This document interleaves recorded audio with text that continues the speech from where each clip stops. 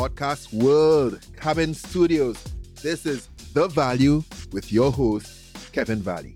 Today I want to do something a little bit different, different from the typical interview format. I want to actually read an article that I wrote a couple of years ago on failing to raise capital. My first experience, I guess you could call it my first attempt/foray into entrepreneurship.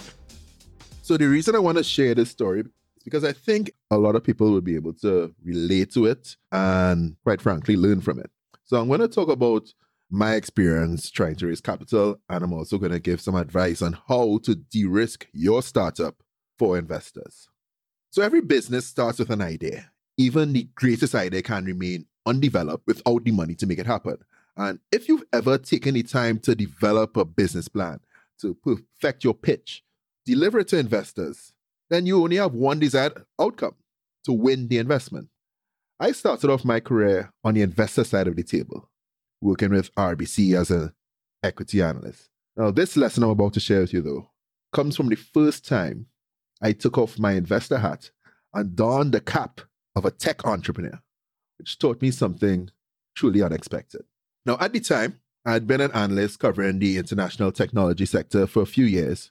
Now, this was a fitting step for me as I had been obsessed with technology since I taught myself how to touch type on my father's old Macintosh computer since I was 12.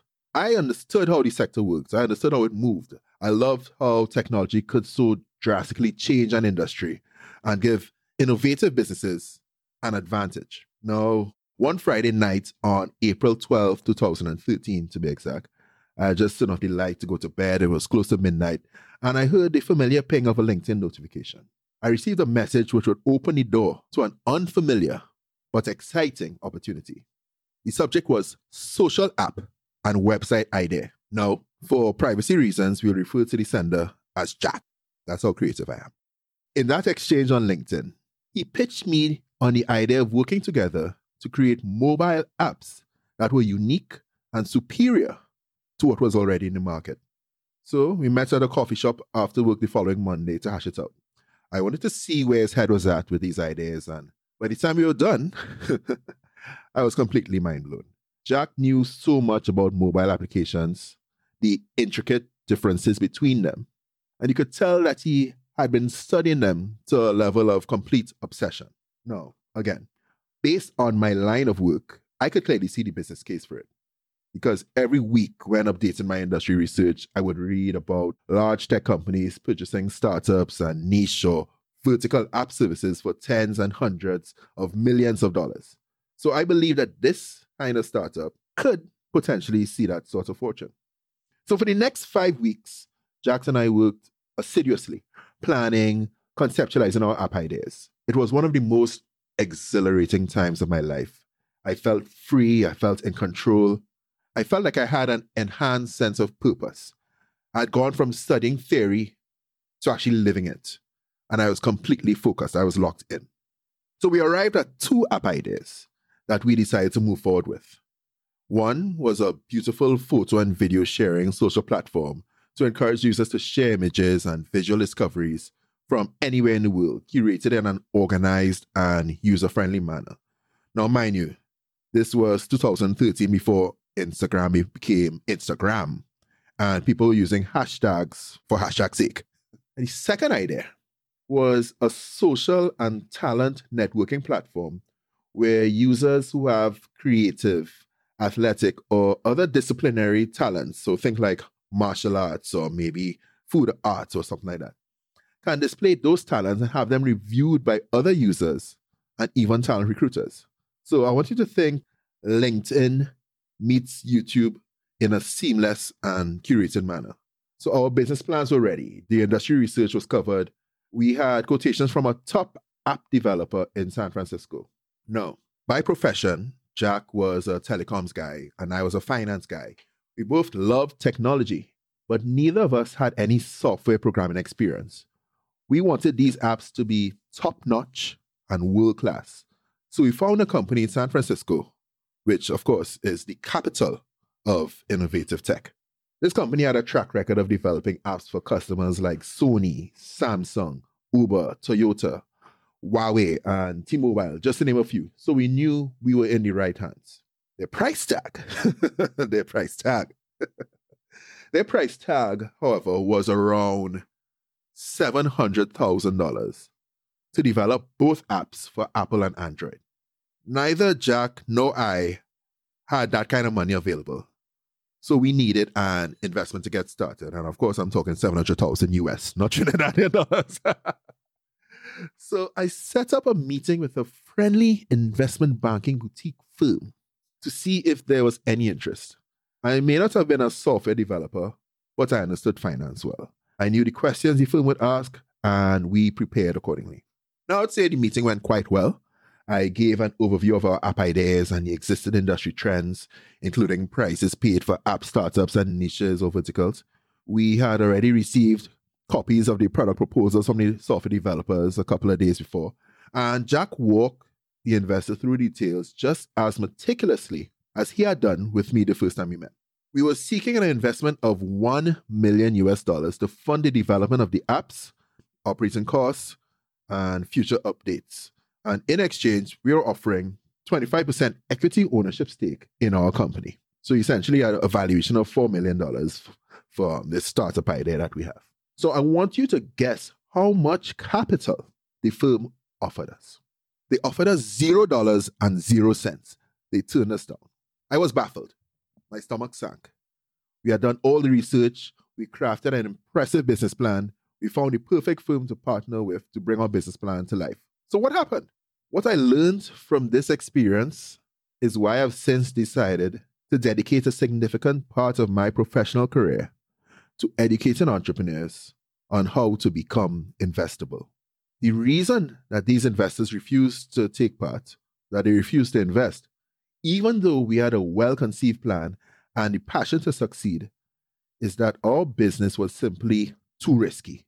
In preparing our pitch, we had neglected to emphasize how we would de-risk our business, which would therefore de-risk the investment. Since neither Jack nor I could code, we would be dependent on an external third party to deliver our product. Now, if that company went under or did not produce what we wanted, the investment could easily be lost, as we would not be able to produce the product on our own. No one who pitches to investors thinks they're going to lose their money. Everybody thinks they're going to 10x. However, people start businesses to make money, but to make investors comfortable, you must show how investing in your business is not a major risk. So in a minute, I'm going to explain how to de-risk your company for investors, as well as provide some insight as to why Jack and I received an investment. But just to give you 4 main pointers, just to get you started. 1, get the right team with the right skills. 2, know your industry and target customer. 3, put some skin in the game. And 4, make your proposal or pitch authoritative, proving that you have the right team with the right skills. So what in you or your team's track record and experience proves that you can successfully run this company? To boost investor confidence, you must prove your credibility in your chosen sector. You have passion, you have done your research, and now it is time to convince the investors of your mission, vision, and purpose. Most importantly, it is the time to convince your investors that you and your team are prepared and well-positioned to make this business a success. When demonstrating credibility, now it really helps to have an academic or research-based understanding of the space. For example, my understanding of the information technology sector. However, if you are operating in an existing industry with a number of large players who control a significant portion of the market share, you need to do the extra work to convince the investor that you and your team are the people to disrupt the market. Having an idea alone is not enough. Show off your team skills. As much as possible, demonstrate in your pitch that you and your team have the necessary technical capabilities to execute the project without the need to rely heavily on external providers. It's okay to have partners or vendors, but the core aspects of the product or service should be shown to be within the direct control of the team that is seeking the funding, so that you can respond quickly and effectively based on the strengths of your team. Anyone can have a great idea, but only the right team of people with the correct set of skills can execute it properly. And that is what makes a good investment. In Jack and I's experience, as previously mentioned, as founders of our tech startup, neither of us could code or develop a tech product. The investors saw that we would have been dependent on an external third party to deliver our product. And if that third party went under or did not produce what we wanted, the investment could have been easily lost as we would not have been able to produce the product on our own. The lesson learned here is to ensure that you have an industry specialist and the core skills needed to produce your product or service on your team, because it makes a huge difference. Number 2, know your industry and target customer. Knowing your competitors means that you understand your business and the space in which you're operating. Knowing your target customer means you understand the pain and the problems that you're solving and how the people affected by those problems behave. You must show an in-depth understanding of these two things when pitching investors in order to de-risk your investment. A keen understanding of the industry and target market demonstrates that you have done your research and you can think beyond the present moment. Because remember, investors, well, at least sophisticated investors, invest with the long term in mind. They invest with a long-term horizon in mind. So what if the market changes? What if demand changes? Would your business be prepared to respond to, therefore protect the investment? Many entrepreneurs seeking startup funding claim that no competition exists for the product because of its uniqueness or variety in its offering. However, one thing you must always remember is that there is always competition. If you do not think you have competition, you most likely have not done enough market research. What are your target customers currently using to solve their problems? A product or service is merely a means to an end. The focus must be on what is the problem you're trying to solve. Consumers do not purchase products and services. They purchase solutions to their problems. The feelings they desire, experiences they crave. Focus on your customer's problem and research your competition. So you really want to take the time to thoroughly understand your customers, their problems, and how they will use your product or service. Get out there, talk to them, and then use that information in your pitch. That adds credibility. How do you solve the problem better? What makes what you're offering unique? Similarly important is understanding what is being offered by your competitors. Now, this research can help you make your products, services, your marketing, and your branding stand out. It will allow you to differentiate your product and company and generate sustainable profits, which, of course, is important to investors. If you cannot articulate why people should spend their money on what you're offering, you will not have much success in winning the investment. So the lesson learned here for Jack and myself was to know the main players in the market and what you could do differently than them, proving our competitive advantage. Show that you've done your research, understand your customers, their problems, and why they will choose your solution. Number 3, put some skin in the game. Blood, sweat, and money. An effective way to de-risk your company for investment is to spend time testing and tweaking your idea first. To do this, you can hold focus groups to identify the kinks. You can test your product with your target customers. You can gain traction in the market, build hype and momentum, really prove your concept. Also, personal investment in your company should be at least 10% of what you're asking for as an investment. It shows buy-in from the owners. It shares the financial risk with investors and demonstrates that you believe in the success of your company. In addition to investment from the owners, you can also tap into your network of friends and family members to provide that initial investment. If you can get your friends and family to believe in you, it is more likely that you'll be able to build confidence from external investors as well. If you are still short on startup capital after putting in what you can and getting investments from friends and family, then there are a few other possible options to fund what is needed before you go to the external investors. You can search for startup incubators and other programs and business competitions that may give you guidance or funding for your company. You can start with an idea that has a lower initial capital requirement that will allow you to save the initial investment needed. Or if possible, you can adjust your spending, your lifestyle, to allow for more savings from your current income. So the lesson learned here for Jack and I is to be your first investor. This includes investment in both time and money. Now, number 4, make your proposal or make your pitch authoritative. So once you have demonstrated credibility, once you've taken the time to understand the industry and your customers, you've put some of your own money on the line, you're ready to prepare your pitch.